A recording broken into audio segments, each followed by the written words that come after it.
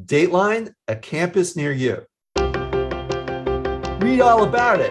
Press releases, articles, blogs, news feeds, rankings, books, tweets, posts, podcasts. The head spins and swims in admissions updates, news, spin, lists, commentary, gossip. So much buzz, too much info, so many opinions. I'm here to help. When the beat is loud, I'll turn down the volume. I'm Lee Cuffin, Dartmouth's Dean of Admissions. Welcome to the Admission Beat, the pod for news, conversation, and advice on all things college admissions. I love words. I read them, write them, speak them, play with them. I love a good pun. I'm intrigued by the origin of a word, the way words arrange themselves into ideas, sentences, stories, songs, slogans, podcasts. I keep a note on my phone that keeps track of new words I discover. The note is called Wordplay, and quinquennial is its most recent addition. If you're curious, it means every 5 years, kind of like a school reunion. So I'm a vocabulary collector, a wordsmith, a word nerd. I often think I should have studied linguistics, and I might have if that had been a major at my college, but I'm not sure it was even a class I could have taken. And then I wonder if my college era self would have allowed my curiosity to wander towards linguistics, even if I could have. I'd never heard of it back then. And what would I have done with that kind of degree? My dad was puzzled enough when I declared my major in history.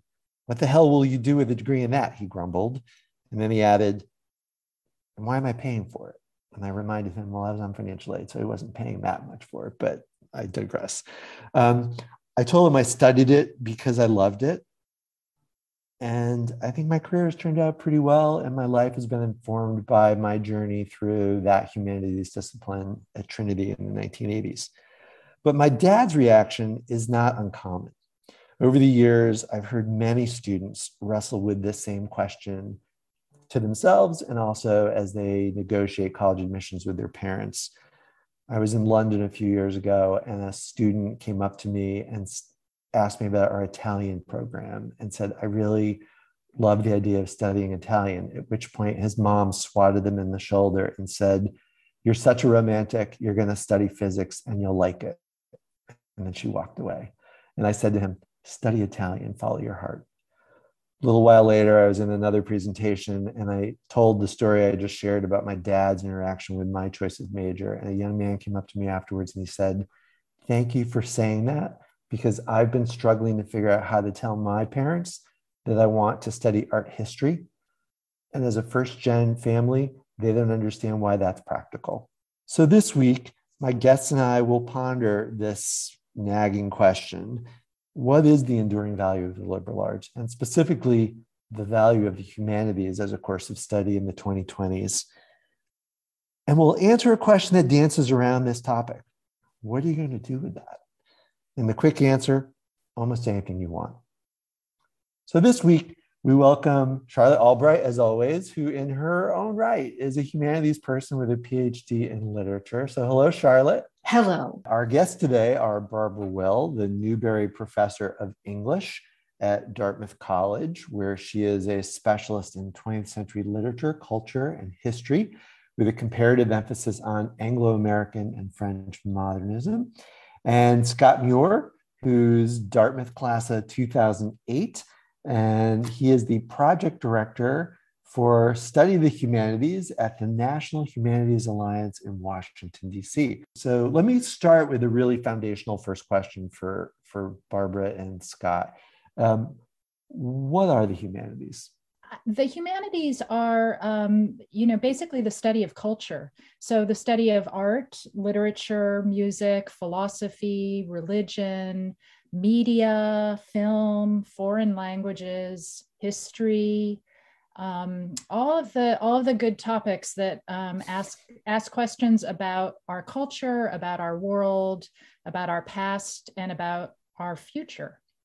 It's about people in their cultures who are producing artifacts. So it's also people who made pots in ancient Rome, or a filmmaker, a present day filmmaker in China. It's people who are making things that they've left to future generations to think about, to understand, to analyze, and to appreciate. No, and that's really helpful. And I started with that question to both of you because, as an admission officer, I'm very mindful of the need to translate academia to high school ears. So a student moves through 9th, 10th, 11th, 12th grade, and the word humanities may never have landed in a course description they take. They take English, and they take social studies, and they take languages, but perhaps they've never heard someone call those the humanities. And I think that's part of the challenge of this topic we're engaged in too, is it's, when you say science, people get it. When you say engineering, people understand it. Humanities has a less direct journey through your ears to your understanding. Does that sound right, Scott? Absolutely. Yeah. And I'll just add, in this work that at the National Humanities Alliance, I've come to also know the humanities as a network of institutions, such as libraries, museums, historical societies, archives, all kinds of cultural institutions, and also to think about it in terms of activities. So all of those disciplines that Barbara just listed, you're doing these types of activities, but they're also things that you as a high school student are familiar with. When you start to analyze a cultural artifact, even if it's a TV show, in a critical and thoughtful way, you're starting to kind of do the humanities. Listening to podcasts, learning about music, film, visual arts, foodways, all of these things can be ways of doing the humanities as well. And Scott, just as we start, what is the National Humanities Alliance? So the National Humanities Alliance is an advocacy organization, and we were founded to advocate for federal funding for the humanities, so the National Endowment for Humanities, and there's also a National Endowment for the Arts, exists to support humanities work across the country and programming. So we advocate for that along with the National Archives and a lot of other things in the federal government. I don't work at all on that side of the house. I work purely in higher ed and advocating for humanities education, primarily at the undergraduate level, and supporting faculty and administrators in doing so. Okay, so that's very helpful. So for the three of you, so Charlotte, Scott, and Barbara, you're all humanists. You've all studied the humanities. Some of you teach it. Let's go back to high school. And I'd like each of you to share kind of with our listeners, were you focused on the humanities as part of your college search in your respective high school moments, or did this come to you a bit more serendipitously when you were in college? I'll start with Barbara. Yeah, sure. So I'm actually the child of two professors of the humanities, so it wasn't a huge stretch for me. My father, who's still alive, is a classics professor and a literature professor, and my mother also was a classics professor. So I grew up in a very college type environment. A lot of students were coming through the house all the time. My parents were very interested in teaching, and there were books everywhere. So it was not really hard for me to imagine going to college and studying the humanities because I love to read. I mean, I have to say, when you were introducing this podcast, Lee, I recognized myself immediately in what you said. I just love language. I love words. I like the origins of words. I like doing Wordle. I like crossword puzzles. I could spend a lot of time dissecting language, and I really just love doing that. So reading has always been a huge part of my life. The other piece of my life that's important is music. So I was trained as a classical violinist. I almost went to conservatory, and then decided, I want a liberal arts education. I want to be able to study things outside of music and outside of literature. I wanted to study science, and even thought I might want to be a doctor eventually. And so, I had a strong humanities kind of background from my family and my innate interests, but I also was curious about other things too. So I didn't necessarily know I wanted to major in the humanities. Once I got to college and started taking English classes and at a higher level, with really great professors, I sort of realized like, this is what I really love. So, And were you an English major? I was an English major. Okay. Charlotte? Well, Barbara, I was an English major too, Bennington College class of 1972. And I also was a kid who was always being told to turn out the light and go to bed and stop reading. And then I would get the flashlight and go under the covers. And then I have to say, all of my best teachers happened to be English teachers. I mean, I was diagramming sentences, and I still teach that to some of my students. And then I went to graduate school because I hadn't really read enough, I felt, in undergraduate school, because I had spent a little time walking around on the stage and taking parts and not going to every single class every single day. But anyway, I ended up getting a PhD in literature. And while I was doing that, I needed to make some money. So I started freelance writing for the Boston Phoenix and then ended up in public radio.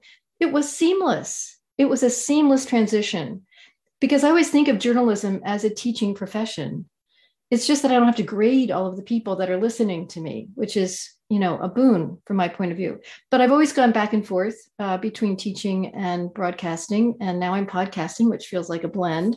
So that's my story. But honestly, as a journalist, I am now watching some of these news stories that I'm sure Scott will talk more about later about the humanities themselves, and it's dizzying. So let me just say, journalism about academia is something that needs to be decoded. Mm-hmm. So we'll do that, right, Scott? Yeah. Sure. So Scott, where did you start? Well, I'd always loved history, especially I loved historical fiction. As when I first started reading, I was reading historical novels about the American Revolution and things as like an 8-year-old, and loved that. And I had these amazing history teachers in high school, so that just kind of reinforced that. So I arrived on campus knowing that I loved history, and that was kind of in my back pocket. But I also really wanted to explore everything that was available to me. And I said, I know I love history. Let's take 2 years to sort of explore all the things that I don't know anything about. I wanted to really learn what was the best fit for me in an informed way by really kind of taking the tour and what's going to motivate me and propel me forward. And that's what I did. I signed up for courses in philosophy, anthropology, astronomy, music, environmental science, economics, Spanish, etc. I remember getting that print copy of the courses that were going to be offered next term. And it was like I was a kid in a candy store. I just loved choosing based on what the most compelling course was, regardless of what discipline it was in. And it was actually social psychology that grabbed me first. So I have a strong social science orientation as well. And then religious studies really grabbed me. And I spent basically my entire senior year taking religious studies courses, picked up a very late minor and eventually a PhD. So it just felt like after all the things I had studied, it really kind of put a lot of the things I was interested in, and a lot of the disciplines that I was interested in conversation with one another. And that really sealed the deal for me. And what I love about the three of your stories is you followed your intellectual curiosity, your love of books and reading and learning and asking questions kind of guided you into parts of the curriculum that you might not have known a lot about. And I think, if you jump ahead of the admission story into first year advising, when I've done that over the years, I often say to students, be open to exploring. Don't just lock yourself into some narrow understanding of, well, I'm good at this, so I'm going to study that, because you don't know. I mean, like my linguistics example in the intro, you might not have ever heard of the discipline because that wasn't a high school word, but the content of that is exactly what you'd like to study. And so part of what we're talking about is the humanities as this really rich part of the curriculum. And Barbara, I'm reminded of a comment you made one year at an open house where you talked about the geography of Dartmouth College. And you said, the academic departments that circle the green are the arts and humanities and languages. And you said, these classic components of the curriculum sit at the heart of our geography. And that really stuck with me as kind of a metaphor for the way the curriculum plays out around the campus. And Can you talk a little bit about that? Mhm. Yeah, sure. Yeah, I mean, I think where I would go with that is to, first disentangle the humanities and the liberal arts, because I think a lot of people think when they hear the word the liberal arts, they think we're talking about the humanities or the fields of study in the humanities. But actually, the liberal arts is an entire broad range of subjects offered at an undergraduate college like Dartmouth. And in the past, most students would have focused their liberal arts study on the humanities. That's changed somewhat now, where students are not necessarily focused as much on the humanities and maybe are more interested in majoring in fields like STEM or economics, government, that kind of thing. And that's all fine. It's just the history of a school like Dartmouth is very much embedded in the heart of the campus around the humanities. And I think it still is, because what the humanities teach you is a way of looking at the world, questioning the world, criticizing the world, and appreciating the world. And those skills are all things that students take into their other classes whether they're studying engineering or earth sciences. But those are like these fundamental intellectual skills that the humanities really, really focuses on in our small classes. And very, very close work with professors, which is the feature of humanities classes. And those skills are things that transfer into all parts of the rest of the campus. So the heart of the campus, I think, really is the humanities. And then as people develop other interests, they take those skills that they've learned in humanities classes into other parts of the campus. Mm-hmm. Well, Barbara, you talked about how there's a shift from humanities into STEM courses occasionally, and that gets a lot of headlines when that happens. So Hechinger Report, end of November, reports that the number of college graduates in the humanities drops for the 8th consecutive year. Subtitle, a puzzling decline of more than 30% in English and history majors. But on the other hand, there's a counter story that came out within a week of that one in Forbes magazine. And Forbes is reporting just the opposite, that during COVID, and nobody knows quite how to explain this, so maybe you could, but during COVID, a time of economic upheaval, you might expect that there would be an even bigger decline in humanities degrees and an increase in STEM, but the opposite happened. 4 in 10 of the class of 21 said the pandemic influenced their choice of a college major, and a lot of them chose humanities. So, Scott, as I said, decode, please. Yeah, and you see this all the time in the editorial page as well, in terms of counter narratives. And that data that Forbes is reporting on is more recent, but it's also more contained. I think they're reporting on UVM, University of Vermont College of Arts and Sciences data, because to get data that quickly, it kind of has to be on a smaller scale. Whereas the Hechinger Report is referring back to pre-pandemic data, because that's what we actually have a national sense of at this point. We don't have a national sense of the trends of the last year or two. So that's my understanding of why you have two, people citing two different stories. And I think the impact of the pandemic, time will tell. But I think there's a lot of great reasons to think that, everything that we've gone through with the pandemic, with the national reckoning with racial injustice, with everything we're dealing with our democracy, that all of these things that we've experienced in the past year, climate change, et cetera, that there's a lot of reasons to think that these are pointing students towards wanting to study the humanities and delve into the questions that we're all asking ourselves right now. But honestly, Scott, when I see that pendulum swinging from one year to the next, it makes me pose a question to Lee, to any admissions dean. Isn't there then a case to be made for choosing a school in which you, as the pendulum, can swing yourself, right? You could decide on English and later, end up in engineering. And those are not mutually exclusive intellectual exercises anymore. There's so much interdisciplinary teaching. There's so much double and triple majors. So isn't that an argument, Lee, for a school that offers a place for this pendulum to swing as much as it wants?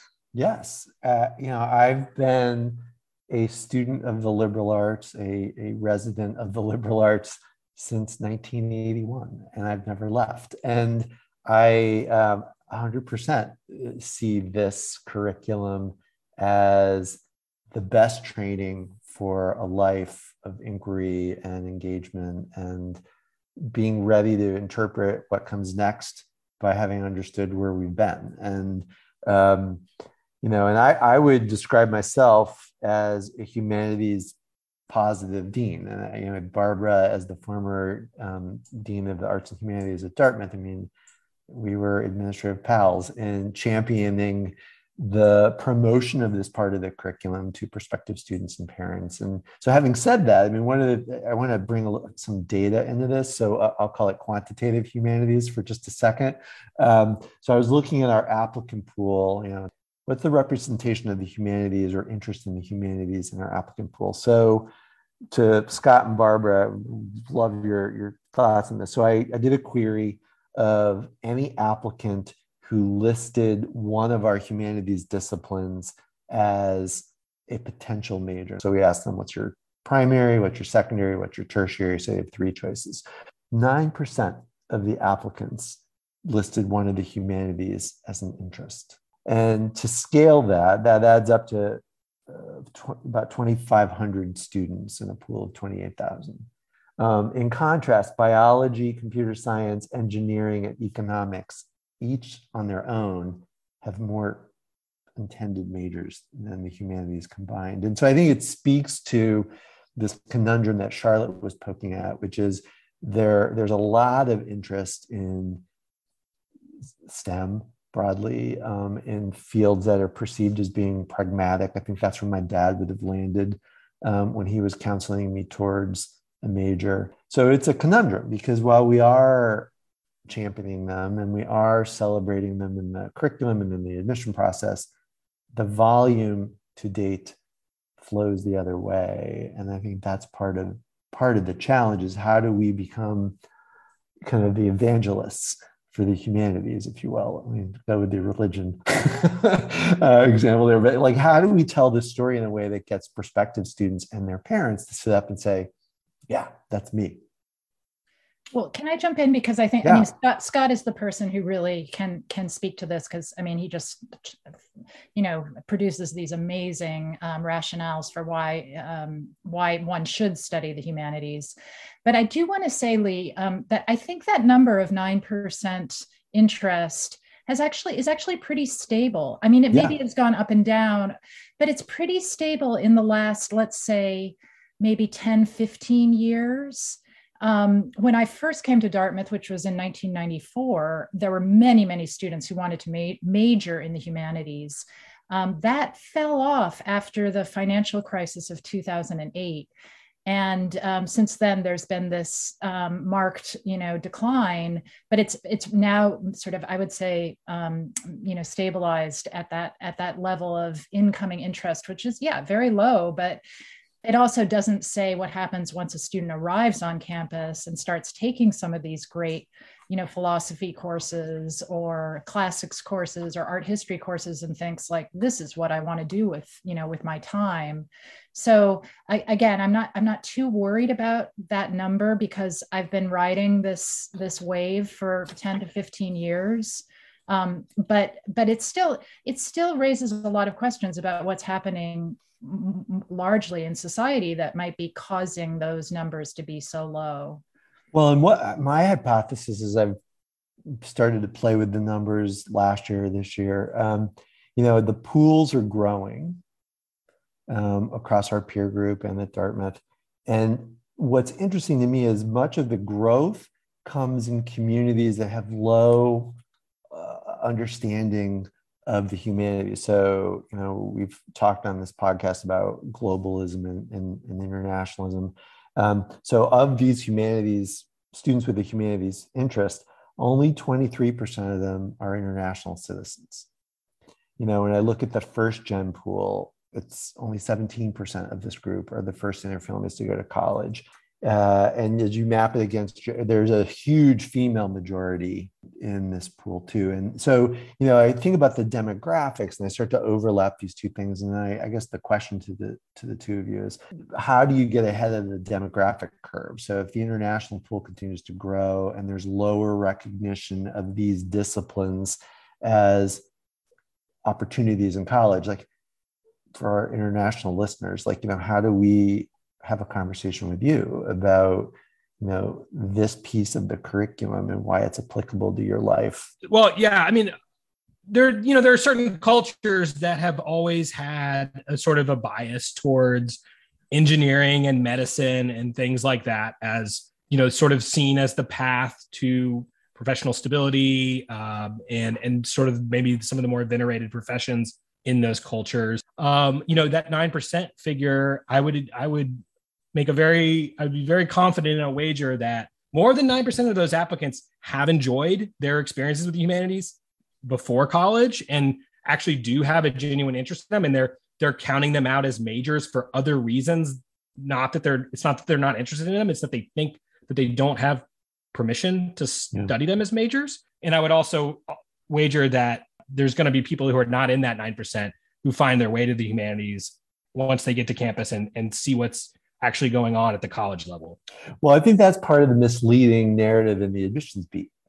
You've got Forbes and Heckinger's writing about declines, when in fact the interest is still there. There are people who are taking these classes and loving them and thriving in them, but maybe choosing a major outside of the humanities doesn't mean they're dismissing the humanities as an essential part of their curriculum. And so I think it's, how do you measure success? Is it the number of majors or the number of people taking courses in these disciplines that enrich the other parts of the curriculum? And you're all nodding as I say that.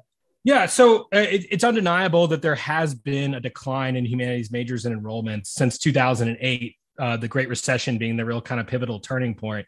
But that was not a response to poor outcomes of humanities majors on the job market, nor is it an accurate representation of kind of where our economy is headed. So now some people may feel that, with the ascendance of technology, that things have changed in such a way that a humanities background is no longer the strong foundation for success that it has always been. Maybe they think everyone should be a computer science major now, so they learn how to code or something like that. But if you read the forecasts of labor market experts, that is not at all what they say. They say human skills like communication and critical thinking will be more important as more and more technical tasks are automated. They note that business leaders, more than ever before, need to be able to navigate sensitive social and cultural issues deftly. They predict that coding will continue to be valuable for the kinds of jobs it is already important for, but that most workers will rely more heavily on their interpersonal and uniquely human skills. The other thing they note, which I think is really important, is just how diversified and niche the workforce is now. Mm-hmm. Doctor, lawyer, businessman may be the familiar types, but the reality is that you can make money doing just about anything now. Now, these are not humanities people or educators pointing these things out. This is what Deloitte is saying. This is what World Economic Forum has been saying about the future of work. And I think the events of the last couple of years really bear all this out. Well, it gets to a podcast that Scott's about to launch. So on March 10th, his podcast, What Are You Going to Do With That, launches. And you wrote to me, it will illustrate the notoriously fuzzy connection between undergraduate education in the humanities and the wide range of exciting careers through the personal stories of people who've explored them. To Charlotte's point, you can major in any of these disciplines and interpret them into these broad opportunities. But tell us about your podcast as a way of segueing into this, I think, conundrum that nags at people like my dad, which is this belief that you study something and then that's who you are when you're done, as opposed to the discipline as a foundation that sets you up for a wide range of careers. So my new podcasting colleague, tell us about it. Sure. So it's called What Are You Going to Do With That? Which is a familiar question for college students and humanities majors in particular.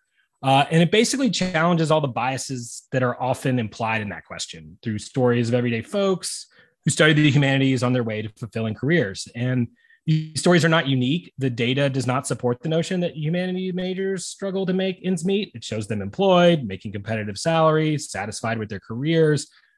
So these trends of decline aren't responding to things happening on the job market where humanities majors are struggling, and they're not responding to trends where the value of humanities skills in the job market are diminishing. But what we found is that showing people the data doesn't necessarily replace that false narrative with a more accurate understanding of how a humanities background provides a strong foundation for your career.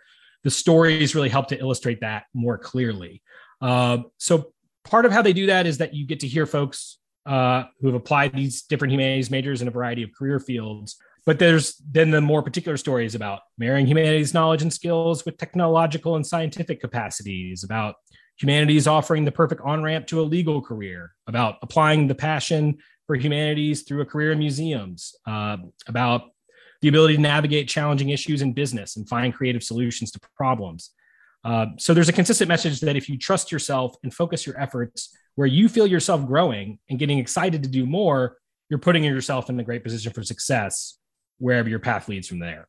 And I think that's the key thing. I think part of the storytelling in the admissions space, particularly for families like mine, for whom college is a new adventure, it's debunking this idea that the career and the major are inextricably connected. So Scott, can you give us a preview of maybe one of the stories you told, like someone who studied a humanities discipline and landed in a really unexpected role afterwards? Yeah, so I'll sort of, there was a little bit of a pattern in that, we had multiple stories of folks who thought they were going to be doctors and then ended up taking a different path. And there's multiple who thought they were going to be lawyers that ended up taking a different path. And one who did become a lawyer. And that was kind of the plan all along. So in terms of those who took this kind of unexpected journey, I mean, one was a communication specialist, first in government, then in the private sector, now in nonprofits, and is now a candidate for the chief executive position at her nonprofit foundation, where she's been working for a number of years. Another one who thought she was going to be a lawyer ended up pursuing her passion for fine food and, actually built a really wonderful career on the foundation of waiting tables at really nice restaurants right out of college, and is now working for a seed company that provides heirloom seeds through seed breeding. It's a partnership between chefs and scientists and humanities folks. And it's wild. And there's all kinds of jobs like that nobody knows about and you can't know about until you go on a journey that brings you to somewhere like that. Yeah. Well, and then can I just add, I mean, at Dartmouth, there's some really famous stories. Timothy Geithner, who was the Treasury Secretary under Obama, was an East Asian Studies major. Mm-hmm. He was a classmate, I believe, of Connie Britton's, who was also a Dartmouth alum, also an East Asian Studies major, who ended up becoming an actress. Mm-hmm. So I think there's a lot of stories at all of these colleges we're talking about of people who have taken humanities paths in undergraduate years and then gone off and done really amazing things that are very different from humanities majors. Well, as my fellow English major, Barbara, you know, the other thing that occurs to me is that when we teach the novel, and everybody reads novels, I don't care whether you're going to major in engineering or not, at some point you're going to read a novel in college. A lot of these novels, especially 19th century novels, my favorite period, are about up-and-comers. Yeah. You know, they really are. They are, they kind of map out a Becky Thatcher or some Dickens character like Great Expectations, making their way because of their own wit and grit. And so when I teach those novels, I try to get students to identify with them. Absolutely. Yeah. I mean, I think, I don't know, Lee, if you want to move into the part of the discussion about the skills that you learn. Go for it. Through studying the humanities. But I think, for example, the skills that you learn from studying a novel are so interesting to me. Like, what is it that you really are learning when you read, study, discuss, and write about a novel in an undergraduate classroom? It's very hard to really put your finger on what you're learning, but somehow what you're learning is allowing you to develop yourself in these really interesting ways that are then going to have sort of transferable effects onto your future. So, for example, if you're learning how to analyze a character, you're learning a ton about human psychology, and you're learning a lot about motivation and about counter motivations. These are all skills that you're actually learning. And these are things that you can actually apply to jobs that you get after college. And I think, Scott, you've done an incredible job sort of mapping the way in which these sort of intangible things that happen in a humanities classroom are actually producing these skills in young people that are going to have enormous effects on their future careers. Storytelling, it's narrative. It's, I was thinking as I was listening to the two of you just share those thoughts, what's the root of humanities? What's the, like diagram the words human. And, I think that's not accidental that, these disciplines connect to each of us as a person. But there is a counter narrative, isn't there? And that is a pet peeve of mine. Those articles that come out, Scott, and you sent me one, I think it was a Washington Post one, that equates, it matches up how much it costs to get a degree, let's say from Oberlin. This was one of them in the Washington Post. Philosophy degree from Oberlin costs 142 grand. And 2 years later, graduates are making from that program $18,000. Drives me nuts. For one thing, my daughter went to Oberlin. She's doing very well with her art degree. But the idea that you could create a narrative around those numbers seems odd to me, because number one, a lot of people don't pay that sticker price for the college degree. And I'm not sure how to read those numbers. That are they only looking at people who are making a living as a philosopher? Are those the two people that are making $18,000? I mean, what do those numbers mean? And why should we even look at them? This is the issue, Charlotte, that I live as an admission officer, where there's a ROI component to this admission conversation. What's ROI mean?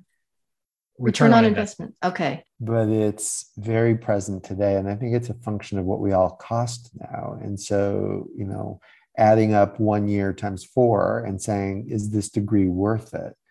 Is this very pragmatic consumerist perspective? It's not illegitimate, but it misses the point sometimes. So what those numbers show you, the way to interpret those numbers is like, okay, if I know that I immediately need to be making a very lucrative salary immediately, right out of college, then these are the majors that can do that for me. And the problem with that Washington Post piece and some of the reportage on this is that like people have then taken those numbers and tried to extrapolate out from 2 years and project that out into someone's entire career and measure long-term ROI from this major, which just doesn't work. I mean, the numbers just don't work. It's a lot of projection. The college scorecard is not built to determine whether a program is functioning well, whether it's giving their students valuable skills, the long-term value of that degree, any of those things. It's only built to measure and identify the programs that immediately lead to lucrative employment. And so, I understand that certain students are going to be coming from a place where that feels really important to them. But I think it's being overblown to point it in a negative direction to say, well, these programs have poor ROI when the numbers actually don't really support that conclusion. There was a New York Times article, I want to say 2 years ago, I wrote about it. I can find the data, which suggests that by the age of 40, people who majored in the humanities are making as much as, if not more than, people who had more quote unquote professional majors. So it's really going back to your point, Scott, that we may not be measuring, if we really want to think about long-term financial success, whatever that means, and we're not even talking about like life satisfaction and all the other things that you get from a humanities major. Sure. We're simply talking about like how much money are you making at the age of 40? It looks like the humanities folks are not really doing that poorly. I come right back to my own kitchen as a teenager, where my dad was saying, like, you got to get a good job and you're going to college and this is going to lead you to something. And it of course did. So for those of you listening, and by those of you, I'm talking to high school seniors and juniors and maybe sophomores who are looking forward and getting that question posed to you, like, so what will you major in? What do you want to study? My best advice as an admission officer and as a humanities student myself is follow your passion. Be true to that intellectual compass that makes you giddy to go to class, that makes you excited to put your flashlight or probably your cell phone under the sheets to read the book after you're supposed to be asleep, and to honor that part of your personhood that makes you excited to explore and to learn about people and to find yourself in words like I do, and in music, and in the arts, and in museums, and in libraries, and in conversation. And know that when you come to college, you will find kindred spirits as you take up that course of study and then run from there when you get to college. So Barbara, Scott, Charlotte, thanks so much for joining us on the Admission Beat this week. Thanks. Absolutely. Thanks for having me. It was fun. As always, if you have questions, please send them to us at admissionsbeat@dartmouth.edu. If you like what you heard, please subscribe to the Admission Beat wherever you find your podcasts.